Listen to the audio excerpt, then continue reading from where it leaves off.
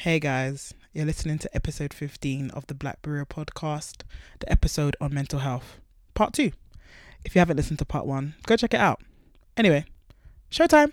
A Christian mind is not one that is trained to think only about Christian topics. It is a mind that has learned to think about everything from a Christian perspective. Christianity provides a comprehensive view of the world. Christianity is a worldview. Worldviews are the grids. They are the lenses through which we frame all of reality. For Daryl. Okay, next question. I want some free therapy from you guys. So the next question is called, where does psychiatry meet the spiritual? But I've actually got an example of like sometimes when I was a little bit struggling. I'm going to be open with y'all guys. But I remember, so a couple of years ago, I finished uni. And I remember like up to my final year, maybe a couple months till I finished my final year, I was just really anxious about, okay, I didn't know where I was going to work. I didn't know what I was going to be doing. I just had so much angst. And I was really struggling. And I was thinking, okay, I don't know what I'm going to do. I'm really scared. I'm really nervous. And I remember even graduating and having like interviews. I remember speaking to a couple of people and I was just like, I'm really anxious. And of course they were giving me scriptures and saying, you know, be anxious for nothing and so forth. But now in retrospect, I'm thinking, where was the part where I was naturally anxious? And of course I was anxious generally, but where was the part where it was a lack of trust in God, if I could put it that way, or where was the part where it was natural because it's just in me, so I have like a mental health issue. So like kind of walk me through. So when someone is like in that example anxious, worrisome, where is it a mental health issue and where is it actually you just need to put your hope more in God? I get the question. And it was situational because as soon as I got a job, anxiety went down. Haven't really gone through periods of like, I have angsty moments, but I haven't gone through the same like struggle I was going through then. So what I would say is that I think that question is, so many people ask that question, so many believers have that kind of question, which is like, when is it a mental health issue? When is it a mental health issue? When is it just lack of trust in God? What can, like, do you know what I mean? Like, because obviously that determines the response. And I feel like, first of all, when it comes to, I don't even think there's an objective, I do think there's an objective, sorry. I don't think there's an agreed upon categorization necessarily, okay, this is just spiritual, so to speak, and this is just, like this is an issue of your walk with the Lord, so to speak, meaning your relationship with Jesus and you're trusting in him, etc. Or this is a health issue. I actually think it's quite blurred. As in, I think when we have these conversations, people don't necessarily agree, and it's to some degree undefined. But I think, for example, when people are talking about dementia, people aren't saying put your hope in God because they know that we associate with a very clearly a biological degenerative state which has issues on your cognitive ability, blah, blah, blah, blah. However, and trusting in God is not going to take away from the fact that you're struggling with dementia. You can read as many scriptures as you like. If you have dementia, unless the Lord does a miracle, which he can do, indeed, but unless he does that, reading Don't Be Anxious is going to do nothing for you. However, if you are anxious, I'm not even naming it for the sake of the question right now as a disorder or as just a spiritual issue. I'm just talking about the facts, the symptoms.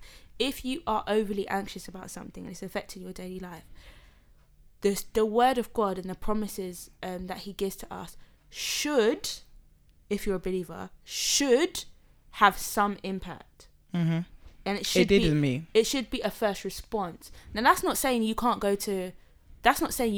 or shouldn't go to someone like Daryl for therapy.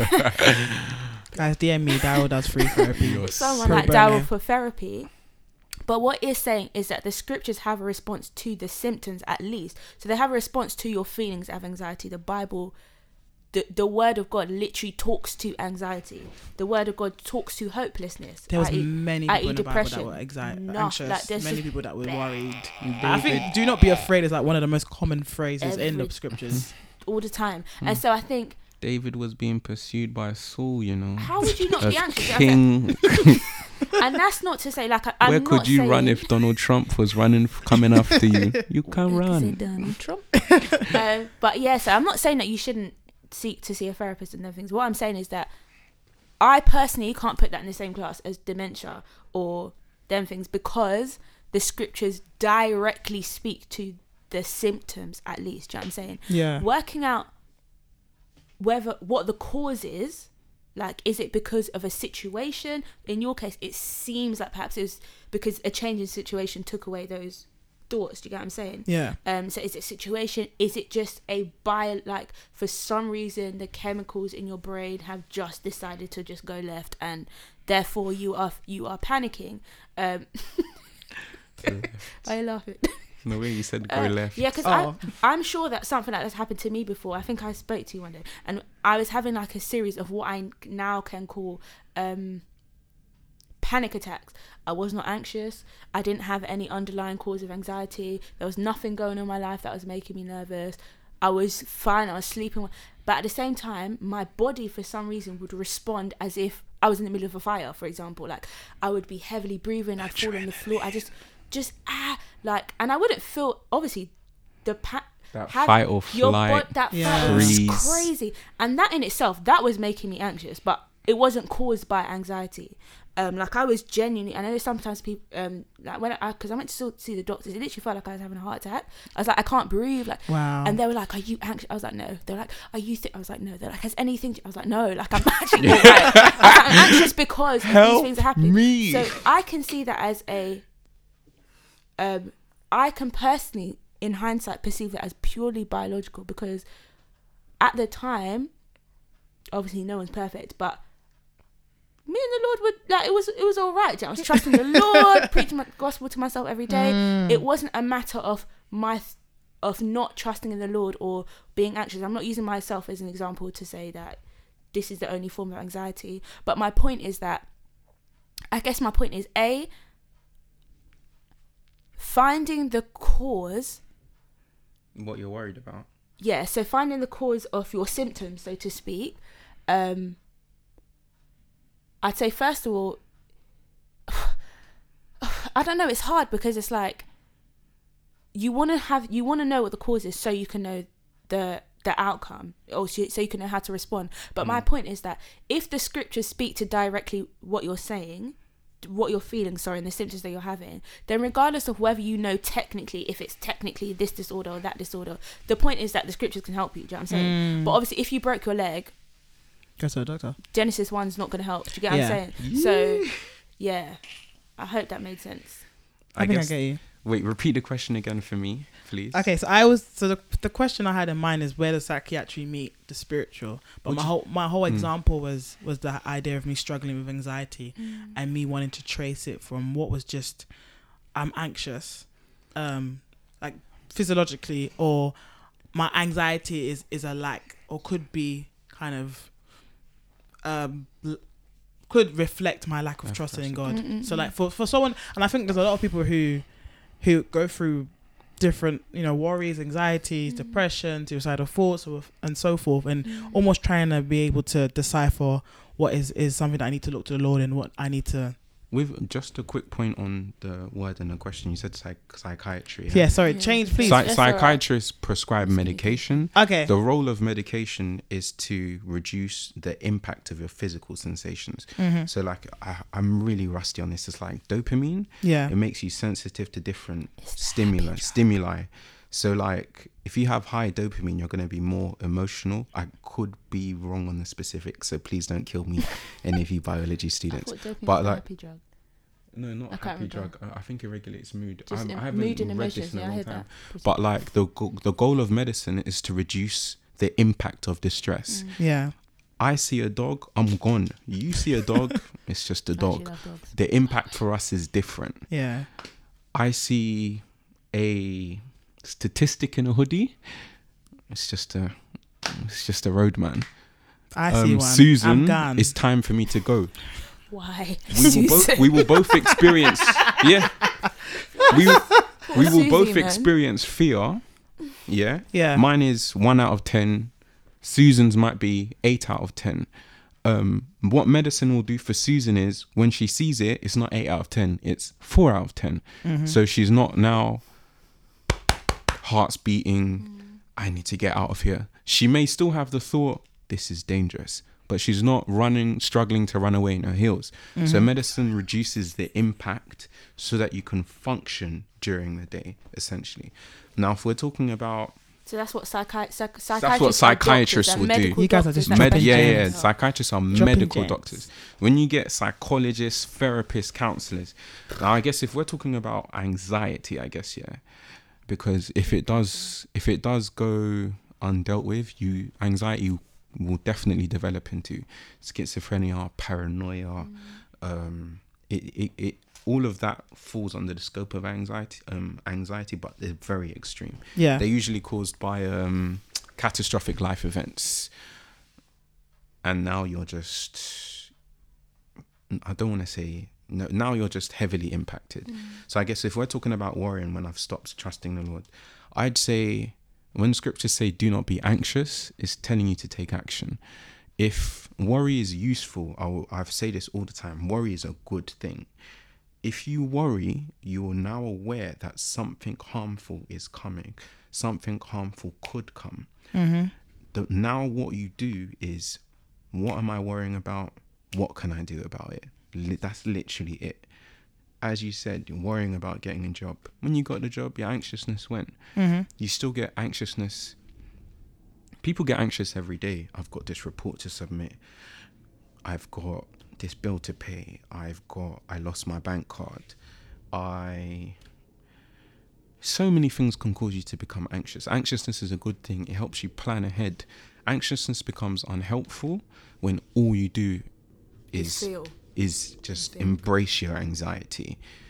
If I got cut now as we speak, I'm going to start bleeding. I will definitely cry. I will definitely be upset.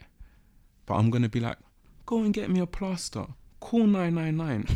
But what we tend to do, I'm just going to look at my cut and just let it bleed. This is going to bleed. Oh my gosh, this is such a bad cut. Oh my goodness, I'm going to die. And it paralyzes you. And all you're doing is being anxious. It's like staring at an open wound. You're not doing anything about it. You're not seeking medical attention. Now, where I'd come back to the scriptures when it's like, do not be anxious. Shift your focus on the Lord. I mean, if you're someone who deals with a lot of anxiety, you should be reading on the sovereignty of God as a Christian. I think you should definitely... Had to click for that. You should... is it Tozer? I don't know if it's Tozer or JC Ryle. Isn't it Pink? Sovereignty. Well, AW Pink and AW Tozer both Pink did and books, Tozer. I'd definitely recommend reading some books on the sovereignty of God. Just read through the Old Testament, Providence. The reason I'm saying this is because the reason you can be anxious for nothing is because every bad situation you have is to conform you to the image of Christ. So even if you're worried about being evicted because mum didn't pay the bills, or you've now got stage 4 cancer, or you've got a motor neuron disease and you're about to become a paraplegic, all of these things will make you worry. But when all you do is worry, it's only going to destroy you. The more you worry, the further you just go down that worry hole. But if you now say, well, what can I do? Asking yourself, I mean, some things are out of your control. And with that, it's about shifting your focus to, what do I actually have control over? So when scripture says, do not be anxious, you have to remind yourself of the sovereignty of God. I guess also, from a more psychological perspective, we sort of think, if situation A happens, we will not be able to cope and we are finished. And it's sort of like we're predicting this is the end, when in actual fact, some things... So, for example, had a family member, they went to get all these tests and stuff. They were lost. And the tests were positive, and they were like... Beforehand, they were like, I'm finished. When the test came back positive, they were like, okay, I've got this. What can I do next? Prior to the event, they were just like, if I've got this, my life is over. When they actually found out they had this particular disease, they were like, just took a deep breath. Okay, I've got this. What can I do? Whereas if all they did was embrace their anxiety, when that news came from the doctor, they could have even killed themselves because of the gravity of the situation and how much distress it would have caused them. But being anxious beforehand helped them prepare for the doctor's news, if you get what I mean. It came like 2 weeks later. So anxiety is a good thing. It's when all you do is embrace your anxiety, all you do is worry, is when it is unhelpful and it paralyzes you, and now you're just weeping and crying. Every little thing is sending you over the edge. If you're a Christian, God is sovereign. We're just passing through this life. Yes, you should feel anxious, but you need to shift your attention back to the promises of God. And, you know, your body's fading away anyway. Like, death isn't the end, it's like a checkpoint. Yeah. So even it, you know that thing about, there's that running joke about your friends who drive crazy, but did you die? I like that one. Even if you do die, you're going to be with the Lord. So I'm not saying if you are a Christian and you're still anxious, you're weak or anything. All I'm saying is maybe you need to spend more time shifting your focus back to the scriptures, shifting your focus back to Bible reading and praying, fellowshipping with other believers. If you want a more practical approach, I'm not saying, you know, reading your Bible and speaking with believers isn't practical, but if you want a more like anxiety focused way, ask yourself what you're worrying about. Ask yourself if you can do something about it or you can't. It's literally it. If you can't do something about the thing you're worried about, focus on the other things that worry you, because you should also recognize that, okay, I actually have no control over this exam result. I have no control over this tube or bus that is now 10 minutes late, which means I'm going to be late and my boss is going to be angry at me. There's nothing you can really do about it. You should focus on, okay, for example, if I'm going to be late to work, nothing I can do about the bus or tube being late. Can I contact my colleague to tell my boss? If it's a meeting, can I reschedule? Can I tell them in advance? Just like what can I do? Yeah, I feel you guys. That's literally it. Okay, so next question, which I'm really looking forward to hearing your thoughts, is what can the church do to support those impacted by mental health?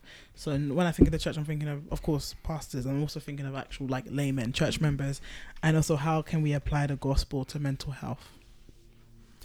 I would say, it may sound so typical to say, honestly, pray to God. And the reason I'm saying that is that the Lord, obviously he's sovereign, he controls all things.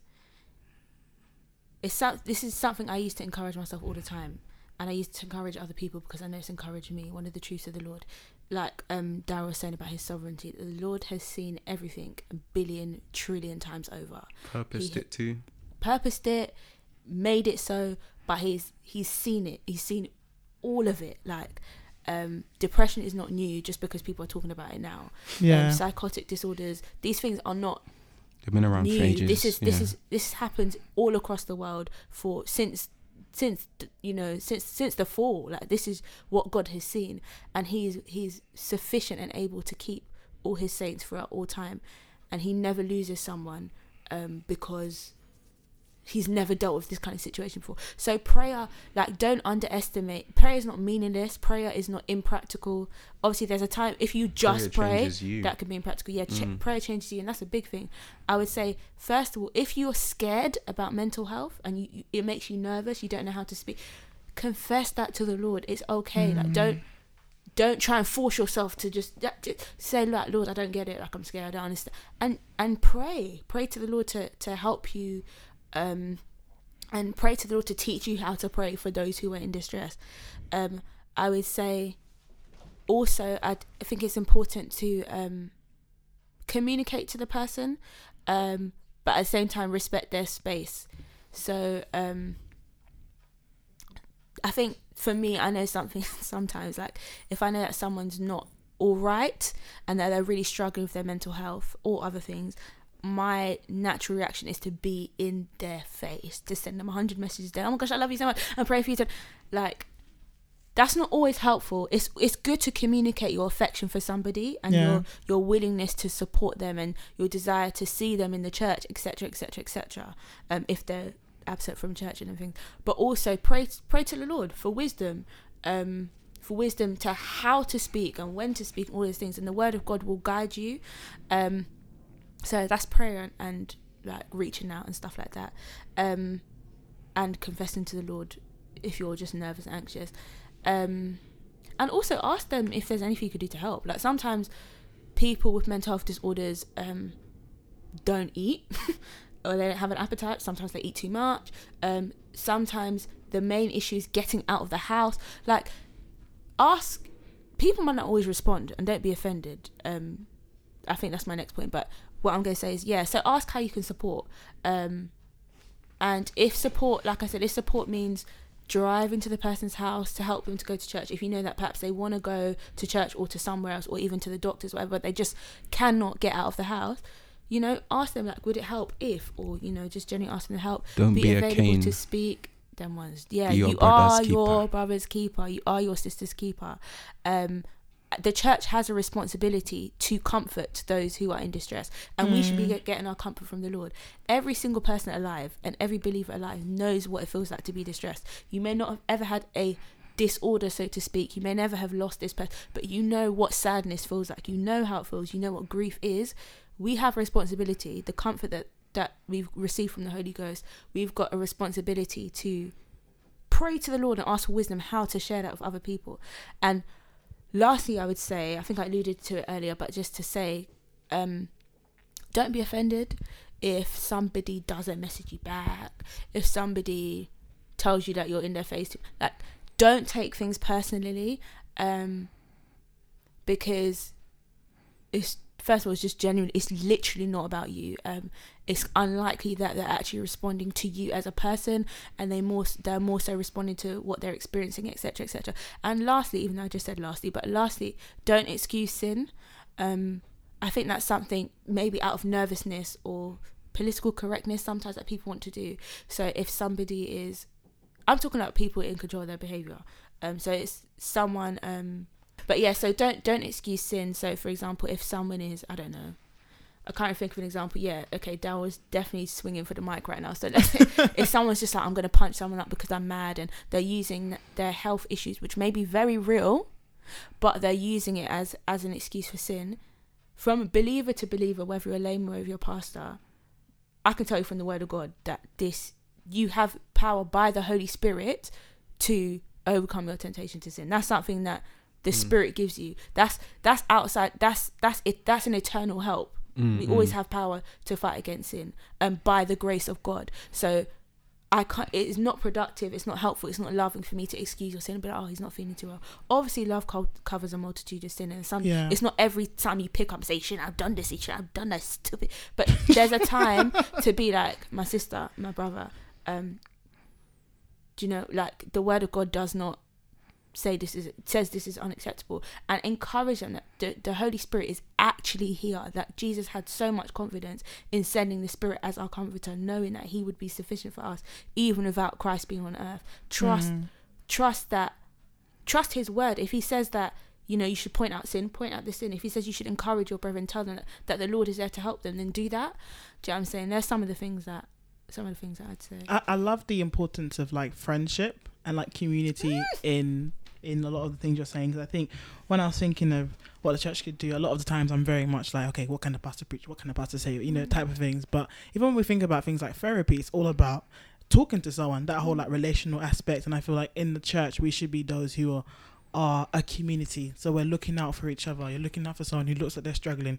You're contacting them. You know that as someone being alone, like, isolation may breed more anxiety, so you're calling them, you're seeing how they are, you're praying for them. And I think that whole notion of churches being communal, so, like, a body of believers who love, who care, who encourage each other with the gospel, who give their lives, who do all they can to serve one another, because that's what we found to be the truth of Christianity. And I think that should be something that all believers should be concerned about. So you're looking to someone and you're right, okay, I haven't seen them in a while.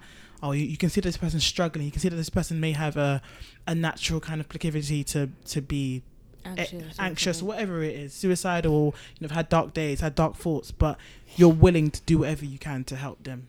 And I think every Christian should be desirous of that in every local church they're in, just wanting to make sure that their brethren is okay, the person next to them, the person that they speak to regularly, the person they don't speak to regularly is okay. And I would say, sorry, Dom, I'm sure you want to say something, but just in response to what you're saying, that was fine to wait. About community, as a believer, you should seek to have meaningful relationships with the believers around you. Doesn't mean you're going to have to tell everybody about the deepest things about yourself. It doesn't mean you have to be best friends with everybody, but it does mean you should be seeking to have meaningful relationships. Sometimes the people that you naturally just get on with, etc., sometimes not necessarily, like we might not chat, but there's a godly concern that you have for the person, like you said, if you don't see more kind of stuff. Like I've spoken to believers who've said that they were sick mentally or physically, to be honest, but I guess we're talking about mental health. They were sick, they didn't know who to speak to, they went in church for 10, 11, 12, 13, 14 weeks. No one contacted them. That's disgraceful. Nobody noticed that they weren't there. That's a shame. And it happens sad. Though. I just said that's really disgraceful. Happens. And I'm sure to some degree we've all participated in something like that. Do you know what I'm saying? Obviously it's mad if every single, like nobody saw this person. Even if you had 10 people in your church, 10 people didn't notice this person wasn't here for 12 weeks. Do you know, and that's painful. Do you know what I mean? That's a dangerous. What are we saying about Christ's affection for his church? You know what I'm saying? If that's what we're doing, and it's not always deliberate, it can be just careless. But I'm saying we should seek, by God's grace, to learn how to have meaningful relationships. Meaningful doesn't always mean it doesn't always look one way. Do you know what I'm saying? It's not every time. So how's your walk going and what is your test? That's not the only way to be meaningful. Do you know what I'm saying?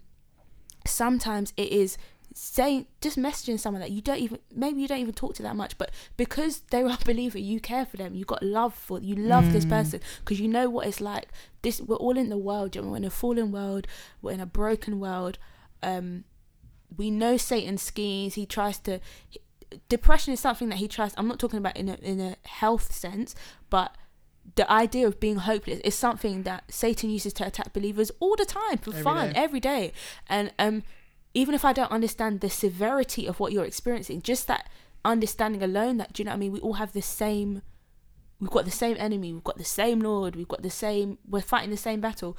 I, by default of being a believer, love other believers. We all, do you know what I mean? It's natural to the believer's life. So like to reach out to someone and be like, hi, I don't necessarily know what to say, but I'm praying for you. It may seem like, I'm not doing anything practical, but that may be the most practical thing you can do. And I've heard people, like person after person after person, saying it could be years later being like, that message you sent me 5 years ago, actually at the time when I could not open my mouth to pray, I'm so grateful that at least I knew, even though I didn't respond, to know that people are praying for me, to know that people are bringing my name before the Lord, meant a lot to me. Do you know what I'm saying? So don't underestimate stuff like that, I'd say as well. Daryl? What can more Christians do in your church? Is that what you mean? Yeah, so it could be what could churches do, like in terms of like pastors and for example. So I've got an example for like. I feel sorry for pastors, man.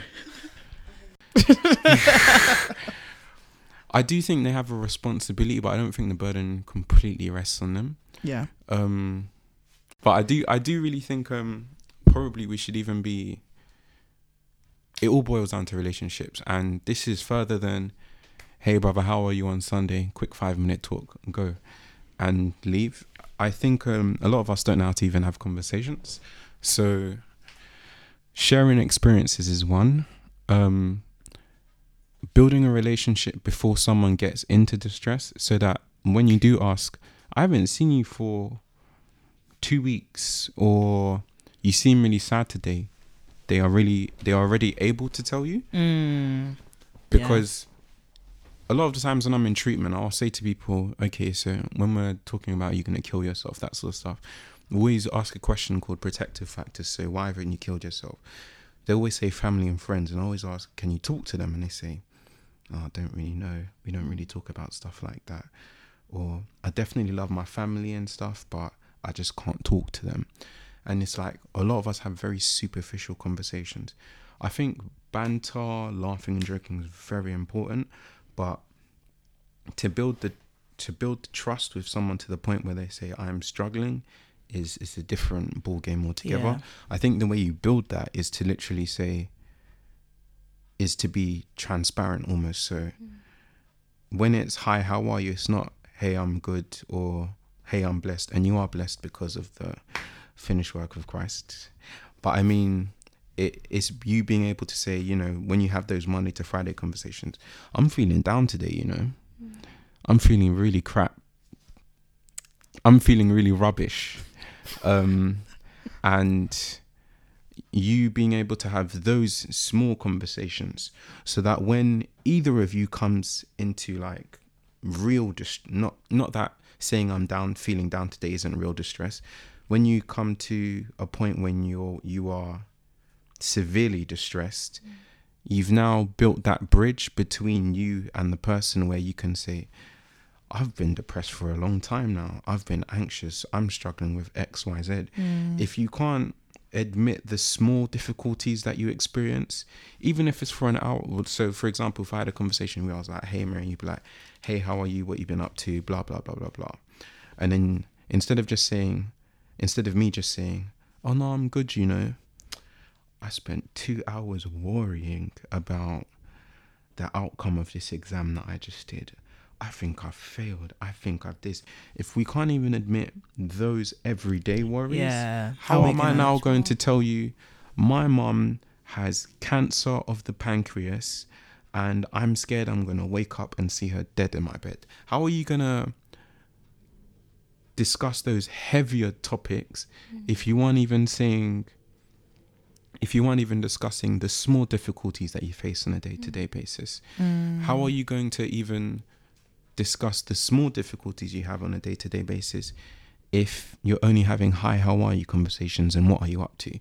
Me, if you look at my WhatsApp now, I haven't asked someone how they are for years. The people I'm tight with, it's this happened to me today. I can't believe this happened. I was rattled. I was shaking. Or it's sharing an experience. Or have you ever thought of this? My friend will be like, no, I haven't thought of it this way. That's happened to me, you know. You are having reflective conversation. You both learn, you both grow, you both see things from various perspectives. You're clarifying what each other means. And then you sort of understand each other better. You can relate to each other emotionally. Now you've built a good rapport, a good relationship. Now you can say, for the last 2 days, bro, I've been feeling really, really upset. I don't know why I feel like this. Then your friend's going to ask you, why do you feel like that? I don't even know. When did it start? Oh, it started at like 1 p.m. 3 days ago. What happened at that time? Yeah. You know that what? I never really thought about it like that. This happened at 1 p.m. 3 days ago. Now both of you are like working together. And so when you have those sort of conversations, even though there are small instances, if you can confess those small instances when you feel upset, when you can discuss those small instances when you are upset, when the big things happen, you'll be able to confess or say to your friend, I am struggling with X, Y, Z. Yeah. Also, if you're able to confess the small things after you've built a good relationship with someone, you'll have something we call social resources that will enable you to, they sort of soften the blow or lessen the impact of distress. So even though you've just lost your job, your self-esteem has dropped, your partner or spouse has just left you, not marriage, but I mean like someone you're dating or whatever, or you know, something untoward has happened and you're now divorced. Oh my goodness.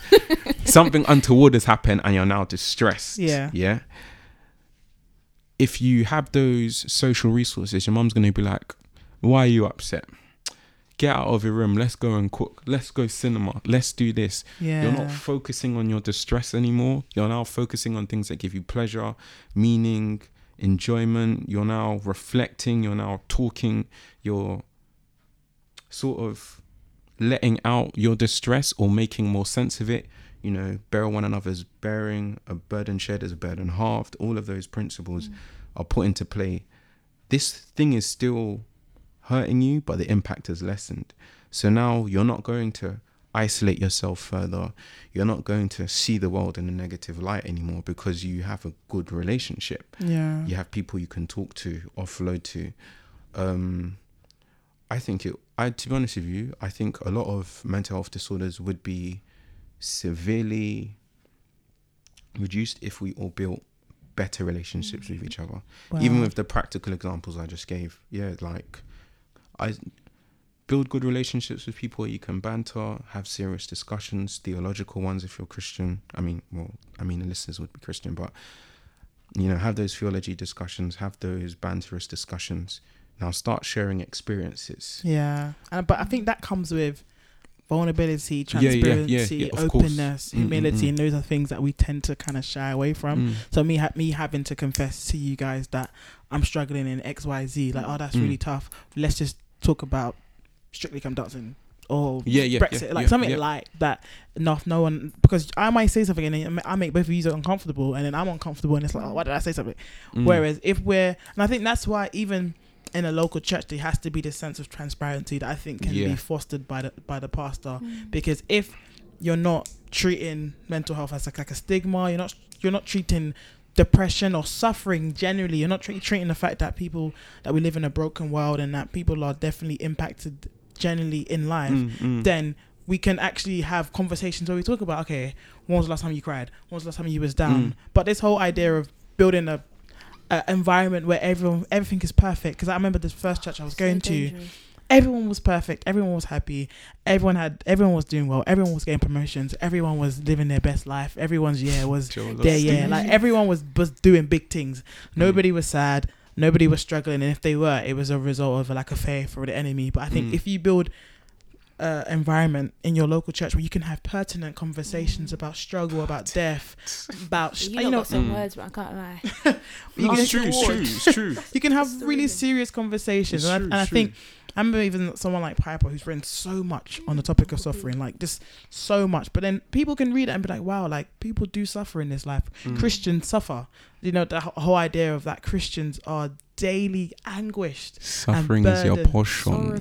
Sorrowful and down and somber and melancholic, and like these are just realities for a believer. And if churches can actually adopt that and have something to respond to it, which is the gospel, which is redemption through the Lord Jesus Christ, then we're able to have serious conversations where we can be open with each other.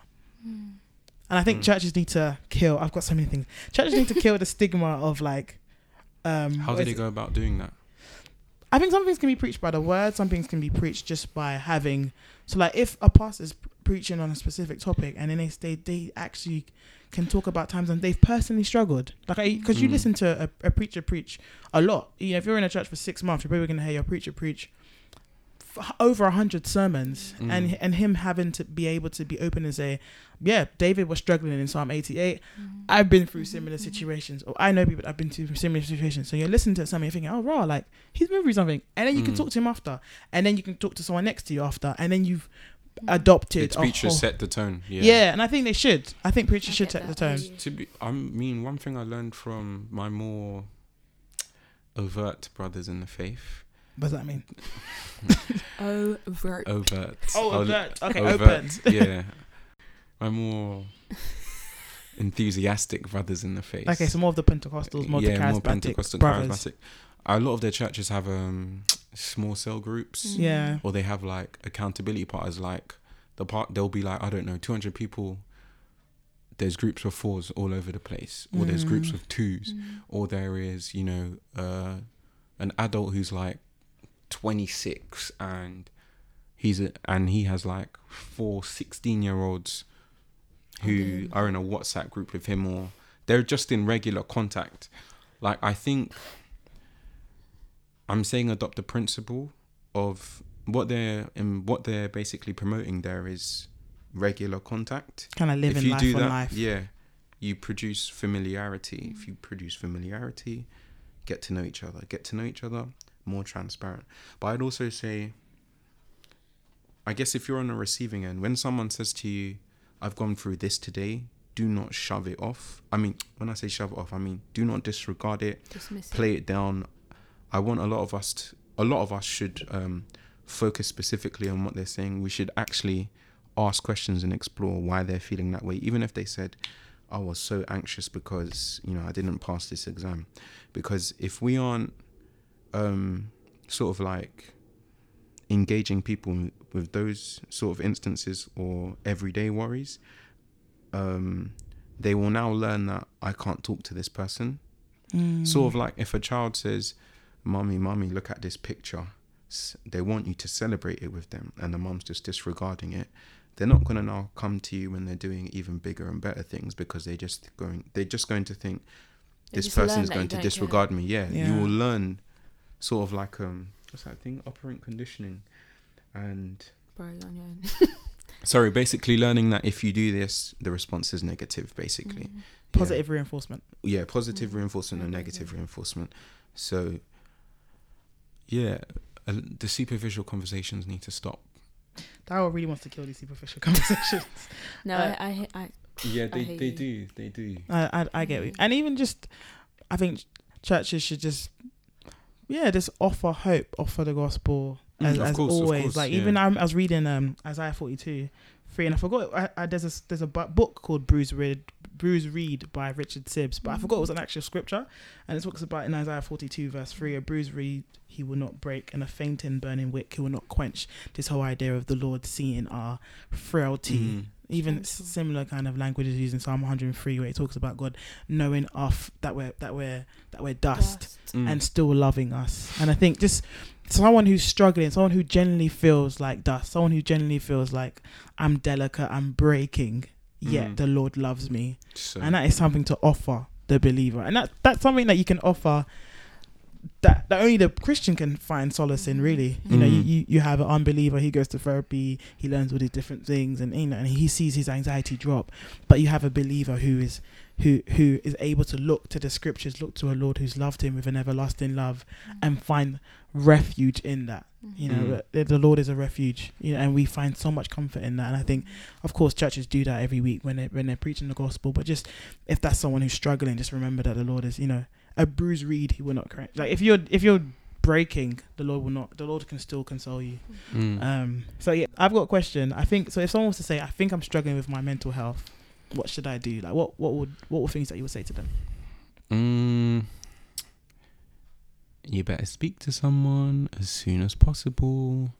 It doesn't necessarily need to be a medical professional, but if you stay by yourself, if you isolate yourself, you are only going to try and play it down or deal with it by yourself. But you need to also recognize that if something is distressing you, you're not able to do it by yourself. You're not able to deal with it by yourself, otherwise you would have. Yeah. So speak to someone, a friend. If you don't feel you can speak to any friend, speak to your colleague. If you don't think you can speak to your colleague, speak to your boss. Can't speak to your boss, ring your GP. If you can't you can ring your GP. What am I talking about? If you're one of those people who have suicidal thoughts and you've now said, I'm going to kill myself this Sunday at 2 p.m. This is very hypothetical. Go to your local A&E immediately. If you are someone who has suicidal thoughts on a regular basis, you've now said to yourself, I'm going to overdose, and you've bought like 100 pack of paracetamol or antipsychotics like sertraline or whatever, go to your local A&E. You'll get assessed by a psych liaison team, and they will support you from there. I guess if you're someone who's just is worrying a lot, or you worry in social situations where you think you're going to develop a more serious long time health sort of issue, or you have phobias or whatever mental health issue it is, don't stay quiet. You have to speak to someone. Yeah. Even if you do speak to your friend, still speak to your GP and say, I'm struggling with this. Your GP is going to forward you to some mental health service. She has a duty of care to ensure your safety. Would you say you should talk to your pastor as well? Oh yeah, of course. Oh my gosh, do you know what? The way I'm saying this is like I'm speaking to everyone, but I realize it's a Christian podcast. Sorry. Blackberry and that. Yeah. I'm joking, but that's still good help. Yeah, contact. Speak to your pastor. Speak to other believers. I mean, ones you can trust though, not like your hi, how are you people. We feel you. Your friends, your close friends. The ones that you hear from Monday to Saturday, not just Sunday, for that 2-3 hours that you're at church. Yeah, speak to believers, speak to your pastor. I mean, if they're busy, be patient, speak to them. Speak to your parents, speak to an elder in your church, a deacon. To just almost do everything. Any believer, but do something. Seek clinical help as well as seeking someone in your church, for example. Zoe, what would you advise? I probably would have said everything Daryl said, but also, sorry to be repetitive, but yeah, to pray to God, cry out to the Lord. You may not have the right words. Don't feel like you have to understand your situation and be able to use the right words to communicate to the Lord. The Lord hears people that can't speak. The Lord hears everything. He knows everything. And ask him for the grace. Cry out to him for help. And I'd encourage anybody to read Psalm 107. It's one of my favourite psalms. Where there's just so many different situations that are stated. And then, so it could be a natural disaster or because of someone's sin or something, but the person's in distress. And then the scriptures repetitively say they cried out to the Lord. He saved them. They cried out to the Lord, and the Lord heard them and saved them out of their distress. And that's just a story of the gospel. Like, the Lord is so compassionate, and he always hears, even if you feel like the Lord is not hearing you. The Lord always hears, and he will grant you the grace to endure. Like, sometimes he just heals things, other times he grants people the grace to endure. But if you're a believer, there are your two options. So yeah, don't feel like I have to be in a better place to pray. Yeah, and there was something else. Oh yeah, also I guess if you want to, you can also self-refer yourself to a lot of psychological services. For example, if you, I mean, I don't know where people live and whatever, but I mean, if you're in London, no, in fact, even in England, just Google your borough and then put IAPT. It's like IAPT. They're like clinical service for, I think even in the UK. I could be wrong. But like, for example, we're in Newham. If you put Newham and you put IAPT, you're going to have at least 4 or 5 services in different parts of the borough. If you put Hackney, IAPT, you're going to get various things. If you put Hendon, IAPT, you're going to get a list of IAPT services. They're all psychological services. Now, even if they can't help you, they will signpost you to psychological services who can help you, because IAPT is primarily cognitive behavioral therapy. Sometimes you might get DBT, which is like dialectical behavior therapy. They have counselling, they have marriage counselling services in there. They deal with a range of things, even things like PTSD. But if they can't help you, they are going to find a service that can help you in order to make sure that you get the correct care. Every borough has something that is called like a psychological panel, where people who, how do I explain this? So let's say you approach, so for example, my service uses primarily CBT. If we have a case which we feel is like very severe, but we're not equipped to deal with it, everyone like meets up, like all the psychological services, and they basically swap cases. So like, oh, I could take that. We'd be more suited to work with this because someone has ended up with them. So it's sort of like they swap patients. Okay, no, I can't take this. Could you take this because they're dealing with XYZ? But they will always forward you to psychological treatment that can help you, basically. And you don't have to pay. It's all free, by the way. It's like NHS service. You can also, I don't know, if IAPT service can't help you, they'll always forward you to a counselling service or some other type of therapy that exists. But yeah, speak to your, yeah, there's always help. There's loads of help out there. So much. I feel like almost doing like trying to bring this to a close and last words. I think you see just when someone's struggling, let's say someone has a physical ailment, we're on the lookout for it. If someone has a rash or someone has a skin disorder, we're like, oh, you should go and see, or you need to sort this out. And I think the same thing should be done for our mental health. Of course, it's not visible, it's hidden away, and it's not easy to detect. But there's almost this openness, especially in the Black community, to confront mental health, to talk about it, not to use it as a taboo, to actually deal with the fact. Recently there is? No, I think we should actually be mindful of it, just as people who live in this world, and then also just realizing that even as Christians, especially in our culture of everything, you know, God can heal and God can bring perfect things, and we realize that we actually still live in a sinful world, that not everything has been glorified. You know, we're not in heaven, as it were, and there are believers, there are people who still are impacted by sin, and that impacts their mind, and they have a varied kind of spectrum of things that may ail them in their mind. I think it's just kind of reminding each other and having that desire to love and to be conscious of people around you who may be struggling, and to talk to them. Sort of like what to look out for. Yeah, no, I was just saying it as a point. I wasn't even this something just to. I feel like mental health is, I don't know if it's just I've been reading it a lot, or I've experienced it in my own life, and I've got friends who've struggled with it. Everyone's experienced it.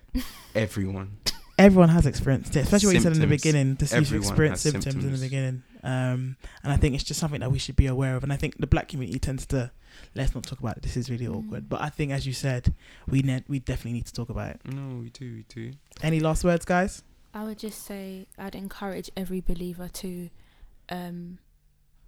remember that for some people, a mental health disorder is just like one period of their life. Obviously people experience it day to day, but I'm talking about like the illness where you need medical help. That for some people they just have one episode, and then the rest of their life they don't have it. Other people will fight anxiety every single day till the day that they die, or dementia every single day, and all these other things. And just remember that this world is not our home, that there is a day coming when the Lord will wipe all the tears away from our eyes, and there'll be no such memory of such things. There'll be no distress and no sadness, and Christ will be the fulfillment of all our expectations. And that is, you know, the healing might not always be in this world, but there is a world to come whereby your state is you're just able to gaze on the Lord forever, and there's no anxiety, there's no hopelessness. Those things don't exist there. And so just encourage yourself in the Lord that even if I have to fight this every single day of my life, the Lord will keep me, and I'm loved by the Father, the Son, and the Holy Ghost, and that is sufficient to keep me to the end. And one day I will meet the God who died for me, and there will be peace. And just remembering that's not a fairy tale. That's the reason why we can wake up every single day. Do you know what I mean? And so just remind yourself that this is not the end, as bad as it can be. And I can only imagine for people that have this issue permanently, and people who know that this is a struggle that they're going to have, I can imagine how scary that is. But just remember that you're a child of God. God hasn't abandoned you. God doesn't hate you. He loves you with an everlasting love, and He will keep you to the end, and He'll bring you to the biggest satisfaction and fulfillment, which would be seeing Himself in the end. Daryl? Build more meaningful relationships with people in your church. When you're interacting with people, please, this is something I see a lot. When people are like, I know this is silly, but stop them immediately. Make sure they don't view something that they're struggling with as silly. Make sure they don't compare, their problems to someone else's problems.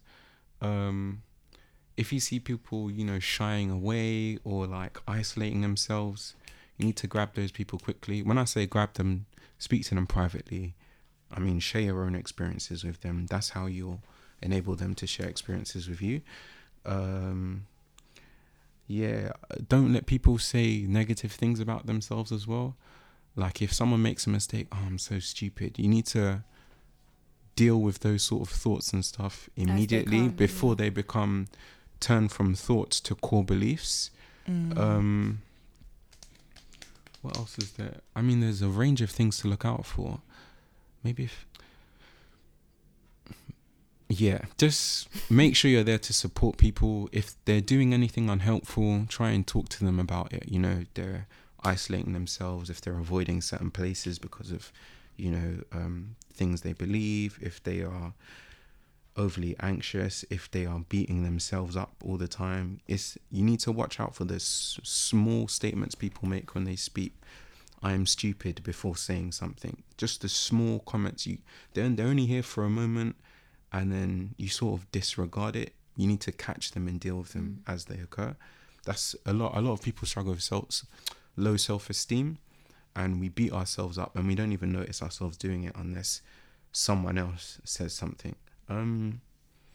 Anxiety, if someone's worrying, again, catch it, notice it, deal with it.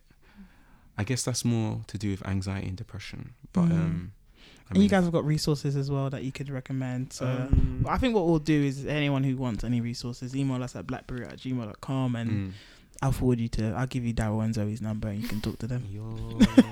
But no, thank you so much. I've learned so much today from you guys, just so much. And then applying a Christian worldview behind it is offered me so much kind of help and support, and I hope that our listeners has as well. So thanks for asking to be on the thing. No worries, guys. So thank you so much, Zoe. Thank you, Daryl. My name is Mary, and this is Black Beruah. Take care.